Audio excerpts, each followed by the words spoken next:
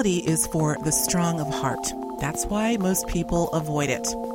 This lucid statement comes from alternative writer, researcher, and spiritual warrior Zen Gardner. Zen is a man who, despite the tumult of this world, insists that a positive awakening is occurring right before our very eyes and souls. His words of wisdom, energy, and passion have assisted thousands of individuals on their own journey of truth. I had the pleasure of meeting Zen only a few weeks prior to the recording of this interview, in which we spent over 3 hours discussing all of the dimensions of this world and beyond. I can't think of one subject that we didn't cover, but at the end of the day, we agreed these are unprecedented times, and we are all bearing witness to this shift firsthand.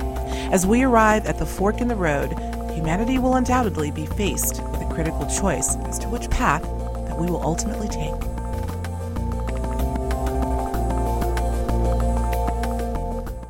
Zen Gardner, it is such a pleasure to have you on Higher Journeys Radio today. And although this is our first time talking as interviewer and guest, I want us to continue in the same spirit of conversation that you and I had just last week when we managed to stay on the phone talking about everything under the sun for over 3 hours, I think it was. Yeah, what an extraordinary. That was just absolutely a pleasure for me. It was just great. Me as well. Yeah, so welcome. Well, Thank you. It's a pleasure to be here. Yeah. And it's really wonderful to meet you, Alexis. Likewise. Well, we said offline that this is obviously maybe our first visit in this incarnation, but certainly not the first of our relationship, I think, our friendship. So. Right. No, yeah. I think you're right. Yeah. Well, listen, I suppose there's so many things that we could talk about. And just before we went on air, we couldn't help but talk about this little thing that occurred yesterday called the supermoon lunar eclipse, also referred to as the blood moon. And just for the record for our audience, we're recording this interview on September 28th, 2015. So last night, this thing happened called the blood moon. It hasn't been witnessed for 33 years, I believe. That's an interesting number, right, too. 33. Did you see it? Did you see the blood moon? I did. We got a really clear picture of it here. I'm down in Uruguay, and it's we had an overcast as it was starting to pass through the phases, and I thought, oh darn! But all of a sudden, the sky just went completely clear, and we got to see it just perfectly clear, and it was something else. Sure was, yeah. And I think we both said we've never seen this before, not with my own eyes. So this was indeed rare. Well, as we know, some in the alternative community, speaking of this event, some in the alternative community, even some in the more mainstream religions, have attached such a powerful significance to this rare event. Everything from sudden DNA upgrades to the all-out annihilation of the planet.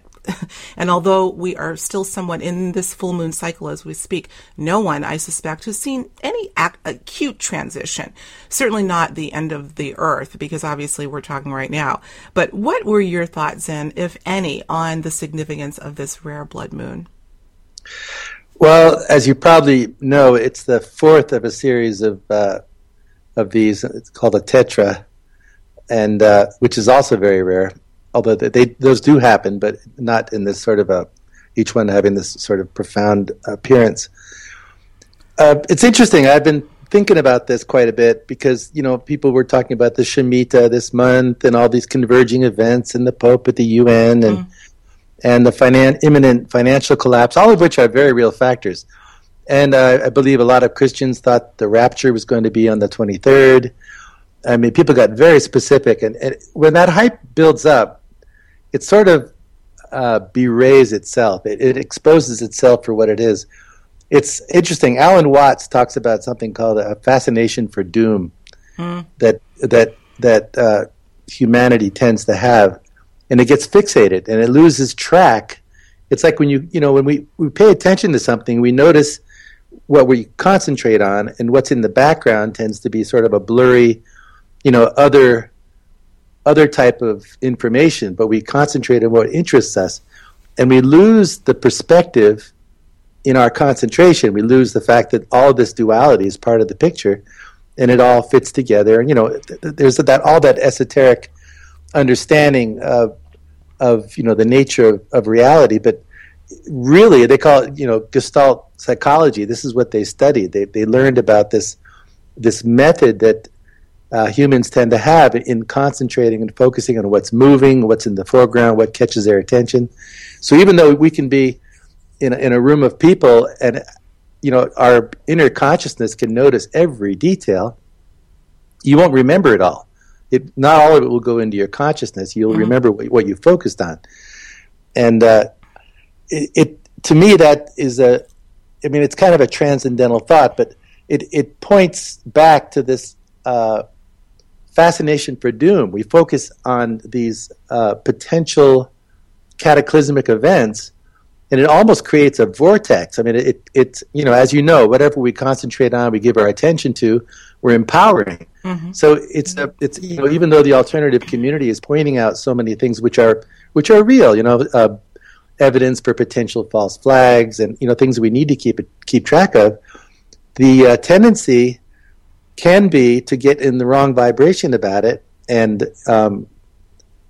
in some sense contribute to the lower vibrational frequencies that are running amok here, rather than contributing to the higher vibrational changes, which are all the more thrilling and all the more empowering.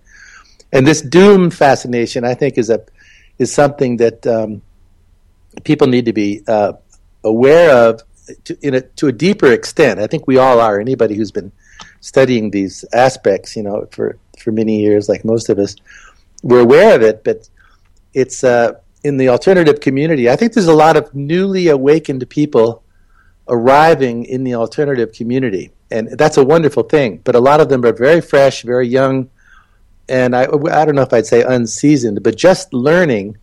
And if you remember when you're discovering all these things at the beginning, it's just overwhelming. Overwhelming, that's right. You're going from Nibiru and reptilians to I don't, whether it's the Fed or the Anunnaki or the bloodlines or all this stuff. This information floods in, and it's pretty dark stuff, and it rocks people's psyches. And the internet's kind of like it's like the Wild West for information, and the tendency of new people, not in every case, but is to let it it knocks you all around. Like a swimmer's first time at the beach, you don't know how to handle the waves. You got to learn how to ride the waves. You got to learn how to get in there and swim past the big ones, and don't swim near the coral, and things like that. And it takes a little experience. And I don't mean to put down people who are just coming on the scene, but I think this is contributing to that sense of confusion or disruption that a lot of us old timers are kind of sensing. It's coming up through the ranks in the so-called alternative community, which is, even that term is starting to wear a little thin, I think. But, I agree with you. Yeah. But these are dynamics that everybody's tracking, and some people are getting pretty ticked off about it and almost contributing to it by being angry, and they're screaming out disinfo agents, and that's right. Starting to point fingers, and that kind of stuff starts. That's when we just have to go, wait a minute, everybody chill here, because the whole point of the awakening, as you and I have been talking about quite a bit, is tapping into and contributing to this raising of the vibrational level of humanity, the planet, and the morphic field, that we are contributing to the call it positive effect and empowerment. And that takes, like I was just saying, it takes some navigating. It takes some learning how to swim. It takes some effort. You just don't go with the flow. You've got to really learn how to direct your boat. Like I use that analogy a lot in my writing about sailing the cosmic seas. We're out there, and well, first of all, you got to push off from the shore and be willing to venture out there. And it's lonely, and it can be a little scary at first, but then. And and like that other expression I like to use, that the rudder can't take effect until the boat is in motion. Because a lot of people are sitting at home trying to decide what to do. Well, just get started is what I'll say. Just do something, and your boat might be going one way, but the rudder, the thing that's going to steer your way, which is much deeper than your conscious self, can take effect, and it'll start taking you where you're supposed to go, and you'll have those new worlds to explore and conquer. Oh, it's beautifully said. Yeah. Yeah. But it's out in that ship and learning to sail these high seas. Like they call them uncharted seas, uncharted seas for a reason, because none of us had been there before. And on top of that, the climate of the planet right now is in this huge confrontation between these wonderful new vibrations coming at us that so many of us are sensing, and many have talked about for a long time, versus these lower vibrational entities that are making their last-ditch stand to grab control. And and amongst them, there are those who realize this vibrational empowerment is happening, and they're trying to fight it, which a lot of people are talking about. Maybe that's what the chemtrails are about. Maybe that's what CERN is about, directed energy to fight off what's coming. I don't know, but the point is that dynamic is confrontational, yet our greatest weapon is transcendence. It is not fighting on their plane. It is rising up above to where we belong. And if we get down there and dip into their low dimensional conflict and all the negativity, even in such things as conflicts within the alternative media, we're submitting ourselves and thus empowering. Absolutely. Submitting ourselves to and empowering the very thing all of us are trying to shirk and see dispelled on this planet, so we can have peace. Right. Oh, that was so beautifully said. And if you could see me, I'm nodding my head voraciously because I do agree. Everything that you have said is so true. I mean, this is a tumultuous time and a brilliant time at the same time, this sort of dichotomy that you and I spent a lot of time talking about. And I agree with you, Zen. I think that there are so many people, often younger people, who are coming into this, we sort of overuse the term, I think, awakening, but nonetheless, and all that comes with it, the dark, the light, and everything in between. But the dark, again, as you said, when you start to get into all the nuances of what that dark entails, you get into the research, you get into all the information that's available there, you're going to get pissed off. I mean, you're going to, first you're just going to be like, what? And then, chances are you're going to get pretty frustrated and then angry, particularly for those who are going through the struggles that may be realizing are due to these dark forces. So it can, in a sense, swallow you up vibrationally. And I agree. I think there needs to be a temperament. I think go ahead and get angry once you are exposed to some of these things. Get angry, get it out of your system, and then move on to the other side, which is equally, if not more powerful. I think that balance is really the challenge that a lot of people have yet to take on, frankly. So I think that was beautifully said. Well, there's a place for righteous indignation. Sure, there is. I blow off steam all the time because it's got to piss you off. Even if you're aware of what's going on and why it's being done. And there's nothing wrong with that. People get this idea of spirituality as some kind of ethereal, serial place of constant om on the range, and it's a flighty idea, but that's mental. That's an idea. That's a projection. That's false learning from previous conceptions. We have to let all that go. And I'm not promoting anger, but there is a good form of anger. It's righteous anger, and there's nothing wrong with it. But the way you can tell if it's righteous is if it's helping you do something productive in the right direction. It's not just blowing off steam or attacking, tearing everything up in sight. As you well know. I think it was Naomi Wolf that said, well, it's been attributed to her, but I've seen other names. But she said the truth will set you free, but first it'll piss you off. That's right. I've heard that before. I don't know isn't that perfect? It is absolutely perfect, and I think it's a very natural reaction. Yeah, it is. There's nothing wrong with it. People have this guilt, but all that again is previous programming. It's previous conditioning of what is right and what is wrong. What's that built on? It's built on social conditioning, social engineering, which is false. So that's where consciousness comes in. It's realizing we can let go of all of those things, which is pretty freaky. I have to admit, it's freaky to just say, wait a minute. And one of the ways to identify it that I find extremely empowering, and I'm sure you do too, is the language. We talked about that. That's right. Yeah, sure did. The use of language and what words mean. Say I'm killing time, or I'm, expressions that are just off the charts wrong. Yeah. And there's a word in Spanish, trabajo, which means work, but it means, tra and bajo is down. And so, a friend of mine, she uses a different word. Instead of down, it says up. Mm-hmm. But words have, tremendous power to either do good or to reinforce the old and do damage. Mm-hmm. And but I think people should really take the time to study language, look at the Phoenician roots, look at all these amazing. It's codified, and English is a very crude language. We've been handed a real trip of a crippled tool, and that's why I like to use language and vocabulary in my writing. And I really look for the words that express, as best of my ability, what I'm really trying to say. And people will say, "Wait a minute, man, you're using words I don't understand." Well, I'll say, "Well, look them up." That's right.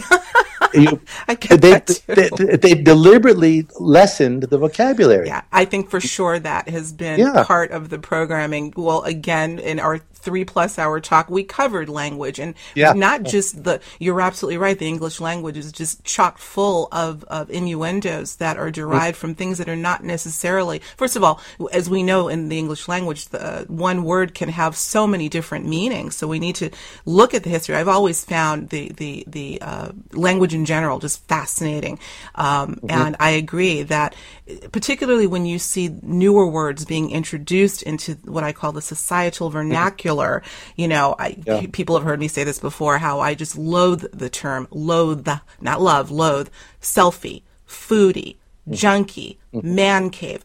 When you, and of course these are words that are actually showing up in the dictionary now, but the fact, Zen, that so many people are parroting so quickly, the proliferation of these words that are introduced into society, and not only words but inflections, you and I talked about that, really speaks even beyond the words itself, but speaks to the fact that people are too anxious to copy rather than invent themselves. So there's a lot of, I think language has been used in many cases as a weapon, and also I think as a test to see the resilience or lack thereof of people. As you know, I grew up with a mother that was an educator, and she was absolutely adamant that I used proper English. Sure, we all have our little words, little expressions that we use, but coming back to the fact that you said, some of the words that you use, people say, well, I don't understand what that means. Well, look it up. That's absolutely right. We've lost that. So very well said. Yeah. Well, before we move on. Talk about freaky terms. How about the selfie stick? Oh my goodness. When I first heard that term, I almost punched something. Yeah. It's like, are you, and people, oh no, it's a great idea. No, I use one too. I got one too. And look, you can hold it up, take your picture anywhere. And that's not the point. The point is people are responding, this language thing, they're responding to a meme. They're responding to a wave of social conditioning. That's right. that has been produced, that most people have no idea has been created deliberately and propagated. I mean, they also use what we respond to, what we don't respond to. It's not like this will be the way and you shall adopt it. No, they look what works and they modify accordingly. Mm-hmm. When I grew up during the hippie generation, and there was all this wild clothing and innovative ideas that were just coming out of all kinds of crazy places. Well, by the time that the later 70s and 80s came around, you had people like Peter Max, it was all popularized. Dick Cavett wearing bell bottoms, and they were quick to take it and commercialize it, and it succeeded. Yeah. I mean, as you know, they hijacked the whole awakening thing, and besides the fact that it was the CIA that introduced all the drugs anyway to see if they could use it for a mind control tool, but as we know, it backfired. As all their actions do, and they accomplish on one hand, but boy, it backfired big on another side, which is always the case. Just like now, the this clampdown of the Matrix. Well, it's backfiring because people. I know a lot of people who've lost everything in the crash, and that's what woke them up. And now they're going, "That's the best thing that ever happened." I mean, it happened to us. I think I told you our story, and I was getting tripped off trying to get some funds put away, and we've got a lot of kids and grandkids, and I was trying to do the responsible thing, whereas I've been on the road for 25 years, just winging it all over the world. I said, okay, and we had an opportunity, and then everything blew up, and it was such a relief. It was just, it's a shame. I mean, I'm just living day to day now, but I don't mind. I'm free. That's the point, But the matrix works against itself. That's one of the reasons people are waking up. If it takes, I tell this to a lot of people, if it takes all this calamity and all this pressure and all this craziness for people to go, wait a minute, what's going on? And they snap out of their coma. Well, so be it. If that's what it takes, so be it. I mean, we're all given chances all our lives with little hints, and some people get a real special calling through a car accident or a near-death experience, or a Kundalini experience, a drug experience. People they wake up from all vectors, but in the grander scheme, where we do need numbers, because the critical mass issue is very important to the awakening. And so we need, it has to be organic, real, and it has to be by choice. But look at the pressures that people are being put under. Mm-hmm. And I think it's important that people see it in a positive context, because the awakening is going to happen one way or the other. And it's sort of like that famous saying, don't be attached to the outcome. People ask me all the time, what do you think is going to happen? Is it going to be okay? I said, you know what? It doesn't matter. Mm-hmm. It's what you're supposed to do. Are you responding? Am I responding? Are we helping others learn to respond, or encouraging them, or opening their eyes to help them respond? That's all that matters in our lives, is what each of us do. Mm-hmm. When people look out for the big picture and expect the whole thing to change, change the world, what can I do? Well, you can do everything. Yeah.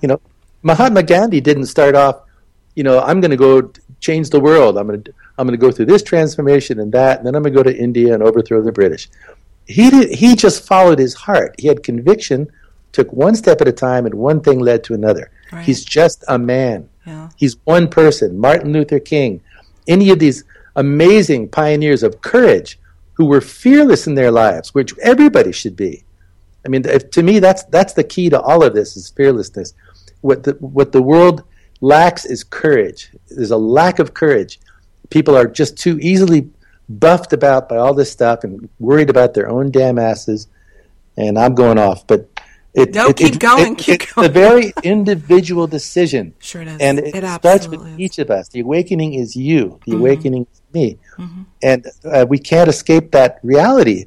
And that's what people tend to do. We tend to broadcast it out there. We want to share the burden, or join a movement or follow a leader. Mm-hmm. That's such bullshit. That's what's disempowered humanity up to this very moment. And it continues. And look, I'd be remiss if we didn't talk briefly about the visit of the Pope in the last 6 days. And honestly, Zen, and there's people know this show is really, it's about being uplifting and speaking positively. And I don't like naming names. I don't think it's even necessary when we can just get into concepts. But I couldn't help but really notice, never mind the Pope being here and what he said, but the fact that so many people were so willing, you talk about following the leader and pouring their souls, all of that energy into one flesh and blood human being because they were told to. Now, I know you want to go off on that one. I was really just cut to the quick. And we've seen this time and time again, this indoctrination into adoration and idolization and icon, which sounds a little bit like what? I'm not going to go there, but it really just, to me, this is a barometer to show, at least, well, we're seeing this on television, of course, and I've actually surveyed some neighbors to see what they thought, and they kind of thought all this, he is just absolutely, he's changed my world, and I'm going to do exactly what he says. What about what you're feeling, separate and apart from this incessant need to follow another? To me, that is probably one of the biggest and most integral steps in evolution, is understanding the innate power within us without the need to follow another. Right? Well, Zen, we're back. We had a little bit of a disruption of technology. Some people call it the gremlins in the machine. I find it interesting that these gremlins tend to show up when we get into the real juicy stuff. What do you think? It happens. It's probably happened 6 times in the last 3 weeks of interviews. It's 4 weeks, but hey, it's a good sign. Good sign, nonetheless. And this is a good interview, and it's a good discussion. We'll continue. We were talking about the papal visit, and I want to just say for the record, I thought much of what he was quoted as saying did have value. That's not the issue. The issue for me was the fact that so many people were so willing to follow it as we see these things. The pomp and circumstance was quite disturbing to me. This idolization that, obviously this is a thing that's more prevalent in the Western world of idolizing others, while saying, we talk about people who are so down on themselves at this point that they refer to themselves as Joe Public, or I'm just an average Joe, I'm a nobody. Why? Because they have poured all of their energy into the person that they think is somebody. That, of course, has been a teaching that has to be undone. This is also a critical part of the awakening. So, yeah. Mm-hmm. I think it's all over the world. Every culture has this problem. Probably because so many people. Look at people either abdicate to religious figures or figures of authority, and they submit, and unquestioningly, sometimes they're pounded into submission. But it's a learned behavior over the centuries.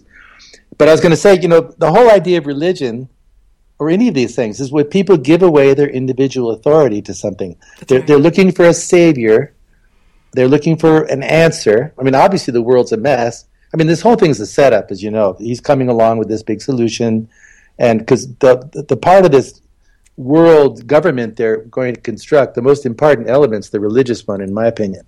The control system is just the backbone, the shell, because they need people's allegiance and directed energy. And they need to dissolve their allegiance to other religions, other leaders, other religious figures, and centralize it, which the Catholic Church is masterful at. I mean, that's the most abusive, wouldn't even call it organization. It's the Church of Babylon. It's nothing less. It's the same story from sun worship. You see it in all their symbols and all this stuff. It's the same religion passed down through millennia. But it's the backbone of it, or something like it, or something's going to morph, is going to be the backbone of this new world globalist system that they're trying to maneuver into place.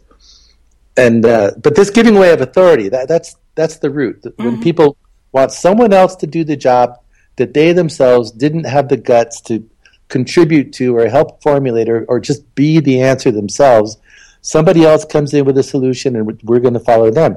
It's that abdication. It's a reflex. And like you said, Joe Public and all that. You want to hear something really weird? The Pope is releasing a rock album. No, I did this not is true. This is in Rolling Stone magazine. I'll send you the link. Oh boy! But it's completely nuts. He's going to do like these voice things. He's going to do these talks, and they're going to use light rock and all different kinds of modes of music, and has in several languages. And they're going to release this thing. I mean, wow. It's like, I was thinking he should call it Rock the Flock, or Poop-Pourri or something. I don't know. It's insane. But here's the issue that really, really, really hurts my heart. He's going for the youth. And these are the kids who are not armed. My generation, you're younger than me, but, older generations, we've been through a lot. We have some historical background. We know where this thing came from. They have not. A lot of these kids were born with chemtrails. They were born with an iPad in their hand or something similar. These kids are almost defenseless. Have you seen this thing? What's it called? Tomorrowland. These concerts going on. I've heard of it. I'm not that familiar. You've got to look at it. Tell us about that. What is? Well, it is as a cult. It's a kind of a rave. They've been having them, I guess, every year. But there's one going on in Georgia right now. I think it's in Atlanta. Oh, no, it was some town in Georgia. It's right on the 33rd parallel, of course. But you just look it up. I'll send you some links. But look up Tomorrowland Festival. Mm-hmm. And you will not, or type in Tomorrowland Festival Occult or Tomorrowland Festival Illuminati, and it'll come up with all the heavy alternative viewpoints. But you'll see these summaries of the symbolism and the message and the abject giving away of energy to this massively financed stage production. Mm-hmm. It's not so much the bands, but when you see these monstrous figures and these speaking screens and the theme, they open the book at the beginning, and it's got all this occult thing. It says, enter in, and you will learn great wisdom. And it's absolute sorcery, just like Madonna at the halftime show. Mm-hmm. They're coming out more and more, and these kids are defenseless.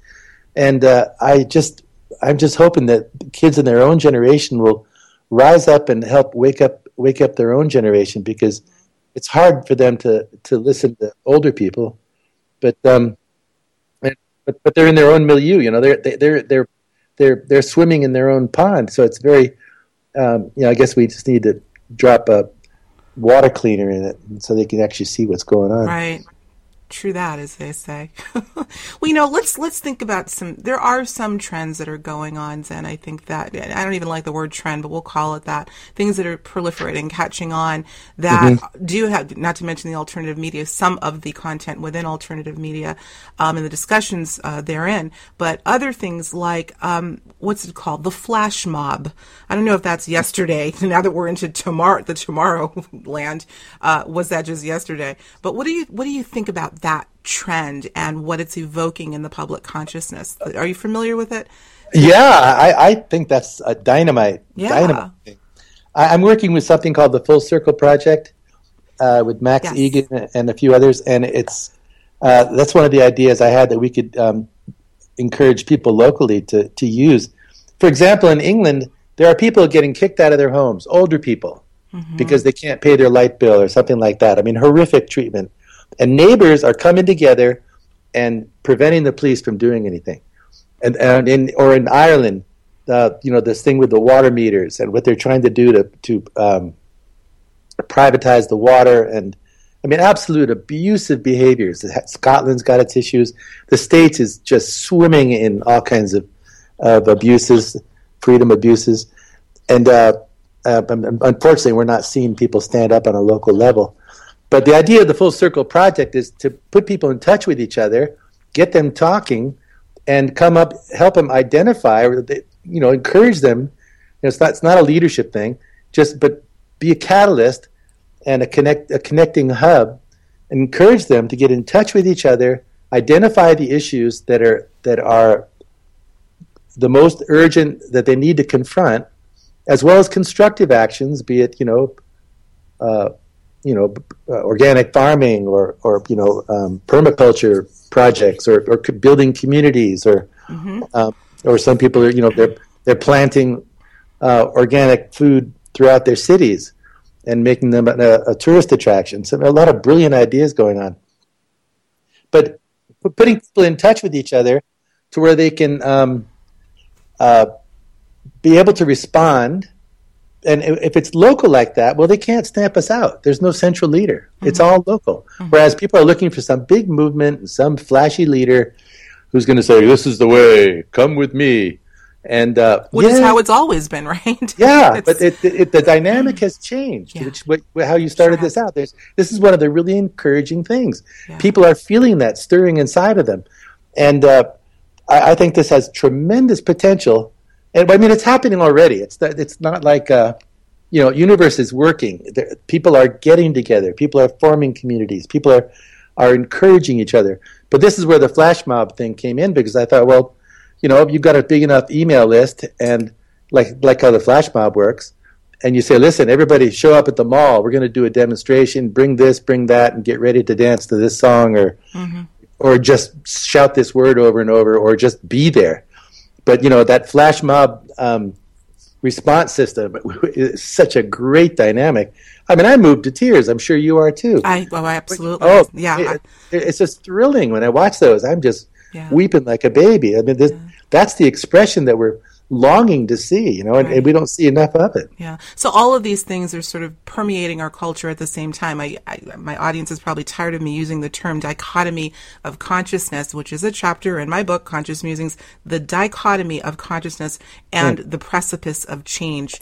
And that was a very powerful chapter for me to write because it is so in your face. All of what we're talking about really is representative of that dichotomy, polar opposites that are, as I've said, sort of duking it out until perhaps those lines of demarcation are blurred and a new reality emerges that is far more nurturing and evolutionary than we've ever seen before. Well, I knew we were going to go off on a tangent. I knew this wasn't going to be hard to do because we did it a few days ago offline. But before we go, I mean, this is all related, obviously, but I've been really wanting to ask you this sort of on the tail end of, we left the blood moon thing a while ago, but I wanted to ask you, Zen, there has been such a sense of foreboding. And again, this is a little negative, but it's a very interesting dynamic in people. I've heard, in the last several weeks or so, that people have been really unsettled. I'll be honest, me as well. Mm-hmm. And I always try to survey the territory, if you will. I tend to be someone who's somewhat energetically sensitive. I can go into a room and pick up on a vibe, and I'll either feel really good or not so good. A lot of people are that way. But lately, I have sensed, as well as others I've talked to, that there is literally something out of kilter. I just had this discussion with Dr. Lori Nadel, who I interviewed my last interview, and she agreed. The feelings that tend to precipitate, or not precipitate, but come before something big. And maybe the big isn't a bad thing. It's just it's a major shift. How are you feeling? Do you know what I'm talking about here? Yeah, I do, and I sense it too. It's for real. I mean, I wasn't trying to be Pollyanna about saying, this sense of doom. The fixation on doom is all that's at play. That's a separate dynamic to this sense of foreboding, because we are on the verge of a financial collapse that the world, I think, to a degree, the world's never seen. And the real danger lies in the interconnectivity of everything. When I was a kid, I remember reading there was at least 2 to 3 months of food available in storage places, and all over the place, that if there was a calamity, there was food around. Now it's all on demand. It's immediate. You only get stuff when you immediately need it. So if, let's say, something happened and the truck stopped running, there's only 2 to 3 days of food available for people.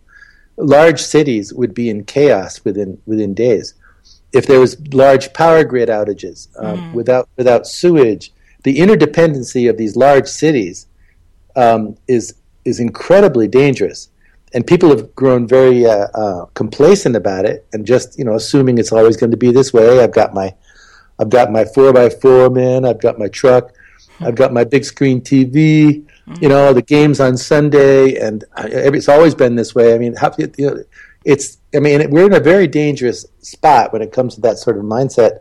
But this economic and utilities dependency is very dangerous. So if the economic plug gets pulled, we could see, people can't get money out, then all of a sudden the food starts disappearing. We could see some serious civil chaos. I've warned people about this for years, and I've said, well, I would suggest you get out of any large metropolitan areas and get to higher ground. And I've even said that's why I live in Latin America. I got tired of thinking about that all the time. It had me preoccupied. But not just that aspect, but the police state. I mean, what I do is something that I know they're aware of, and they would love to find a way to, round me up. I said, well, why worry about it? Not that they can't find me here, and I'm not worried about it. I'm not afraid. I've committed my life a long time ago. I'm not afraid of death or anything they can do to me. I'm more afraid of stopping being awake, aware, and active. Or becoming afraid. I'm afraid of becoming afraid, but I'm not. Anyway, but I agree that sense of foreboding, I think it's real. I think it's founded. Yeah, and I'm talking recently. No, this vibrational change, and this the blood moon has a lot to do with it. Okay, because I think so, because people talk about the 28th and this wave X coming in, and this sort of a transcendental empowerment. And I think there's truth to it, but again, we're not looking for a savior. We're not looking for the cavalry to come and rescue us. But there are wonderful elements in the universe. There are, besides these nasties, there's good elements, and there's good influence, and it's a time to tune into those. But at the same time, if you're getting the sense of foreboding, well, maybe have you taken all the precautions you should? Do you have food and water? Do you know what you would do in the case of a calamity? Very basic preparedness, which should have been taken care of years ago. But people who haven't done that yet, now's the time to do it. You can't keep putting that off. If you wait until something happens, it's too late. Yeah. But spiritually speaking, I'm with you, because I think I wouldn't trade this time for anything. I feel honored to be alive during this time. I really do. And I knew something since I looked in the mirror one time, and I think I was 5 years old. And I looked at it, and I said, I'm supposed to do something here. I had this sense, this is, there's something going on here, and I'm supposed to do something here. Not that I was special, but there was this sense of, this is an amazing time. At 5 years old. 5 years old, you had that epiphany. And I popped in and out of it as I grew up, and I got buried in, high school things and sports, and I went to college, had that wake up, then I got buried in other stuff, and then I had other wake ups and traveled the world and got buried in other stuff. I talk about these 5 stages of awakening I've been through. I'm sure it's more of a continuum than anything. I was talking with my wife about that today. David Icke talked about the early 90s when he had his experience, and that's when he was told these truth vibrations, this shift was starting, and there was going to be a crescendo. It was going to keep coming and keep coming. And it was in the early 90s. I was living in Brazil, and I had a major change, but I didn't understand it. I was in the midst of a whole different paradigm. And but it set me into turmoil for, the next 10, 15 years until I finally grasped what it was that was going on, and I went into another stage, and then I popped out. But this vibrational empowerment is no joke. It is for real, and people don't need to think it's woo-woo and all this. Just tune into yourself and find out for yourself, research it for yourself.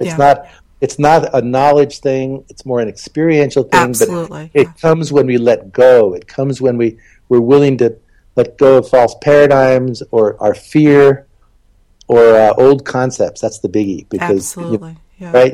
Somebody might have studied the Urantia book all their life, or the Bible, and that's how they see the world. Well, it's time to let it go, because it's bigger than that. It's not one teaching from anything. Don't even look for that. Like we were talking about religion. And these are the things that I pound on. I guess you can tell in my writing. It's all about getting free. It's chipping off. They say the awakening is a violent thing. It is getting rid of the old. It is blowing. It is destroying everything old that is false. It's a destructive process in order to release the real. It's like the inside, the chick inside the egg. Well, he's got to bust his way out. The butterfly has to get out of the cocoon. It's a process. The seed has to come out from complete darkness, out of the earth, germinates, and then struggle, and then reach the light. It's part of the process, and we're here for that learning experience. Well, you and I talked about that. You have such an amazing way of using metaphor and analogy that I think everyone can get. So lucid. Thank you for that. But you and I talked about this whole idea of all of the dark and the ugly that's going on, and certain people will respond once they become privy to it with anger, and it just kind of festers as anger. Others, I think you and I maybe 2 of them, look at this not so much as the bad guys versus the good guys and they got to go, but rather perhaps they're representing, not unbeknownst to them, something that needs to be busted through. In other words, perhaps the universe is putting some of these ills on us in order to show us that we have the ability to bust through them. Hence, that ugly has a very constructive purpose, right? Yes, that's very well said. It's a process. Clearly, it's a process. What you were talking about just then reminds me of what I consider a profound fact, that anybody who's researched and gone through this awakening and pursued it and kept researching and kept connecting the dots, anybody who's gone through this eventually became profoundly spiritual, not religious. And if you think of the people that you you really respect and admire, that you've watched grow and progress, or that you look to for good information and inspiration. They may or may not have been spiritual before, but going through this process, you eventually punch through. And I like to encourage people in this, that you're going to get through this dark information, but anybody who keeps pursuing, they will break through. They will find, oh my goodness, it's like going through the dark forest in order to get to the clearing. And that dark forest is real. It is nasty. It's full of wild beasts. It could be scary, and there's all kinds of things you never could conceive existed are there, in all kinds of dimensions. But keep going, because you'll see how it all fits together eventually. I agree. I do agree. I think that seeing how it all fits together now, we've heard so many people talk about what I call occasional epiphanies, or sort of moving into enlightenment and then out of it, and kind of like your 5 stages. That it's a constant back and forth, but at some point it all fits together finally. I say finally, and then as soon as you think it all fits together, there's yet something else to learn. But there comes a maturity of understanding how the puzzle pieces do fit together. And I'm one that has really looked at all of this not just information, because I say, Zen, that understanding the dark and the light can only fully be understood experientially. You can read all you want, and I don't discourage the research and the reading, but rather than letting that be the sole barometer, I say to people, go outside and look around, look on TV, be aware of all of the nuances, and you'll see for yourself without having to pick up one book what's going on. So that is absolutely necessary, as well as silence and the contemplation of the things that you're experiencing. That's when things, I think, really start to fit together. Yeah, I agree. You think about it, two of the concepts, I think, for me, epitomize what you're saying, and the experiential aspect. One of them is intuitive. Like for me, you there? I'm here. Oh, good. Sorry. I'm extremely intuitive. I don't have like super psychic gifts. I mean, on occasion, I don't know. I can't compare to anybody else because I'm not anybody else. But I go by intuition more than anything. Yet I have a very strong mind, very strong intellect, and a very analytical mind. So these kind of work together, and that turns into words, which is why apparently I'm here to write. Is one of my manifestations here. But the other, besides intuition, which is this heart knowledge, the experiential knowledge you're talking about, the other that I think is another fabulous dynamic is empathy. Empathy. Oh, empathy, yes. Compassion and empathy, yeah. Empathy versus all of the mentalized ideas of what, caring, love, I feel sorry, and all this kind of stuff. But real empathy, which, as we know, the psychopaths don't have a shred of, which is what's been manifested around us and why the separated world. But if we can activate those two elements, I mean, I'm sure there's more, but to me, those are the most powerful dynamics of what we call the awakening, or this transcendence, or this ascension, or whatever anybody wants to call it. It's and learning to go by this intuition, because it really lends itself right into the whole idea of telepathy, where that's the language that I think that's the lost language that we're slowly rediscovering. You know how it is, and we see it manifest in synchronicity and so-called coincidences. But you'll call somebody and they say, "I was just thinking of you," that kind of a thing. But on the other hand, there's times you can feel someone else in need. And I know several people who know me, and I know them, and we'll have this type of experience very frequently, where just you sense somebody needs a little help, and you send them good vibes, a prayer, whatever you want to call it, and you just sort of feel them, and you sort of hold them in your arms and send some good vibes, and then you find out later that someone did it for you during a certain time, but you couldn't get in touch or something like that. I think we need to learn to trust these gifts, yes, and let them arise And I think there's way cool stuff awaiting our discovery. I agree. And I think that's the real, the pioneer field. That's the new frontier of people who are having this experience and and longing for ways to really help effectuate this transition in a meaningful way. I mean, a lot of people they're in their homes. They don't want to hit the street with a banner or go down and bang on the mayor's door, but they want to do something. Their hearts are longing.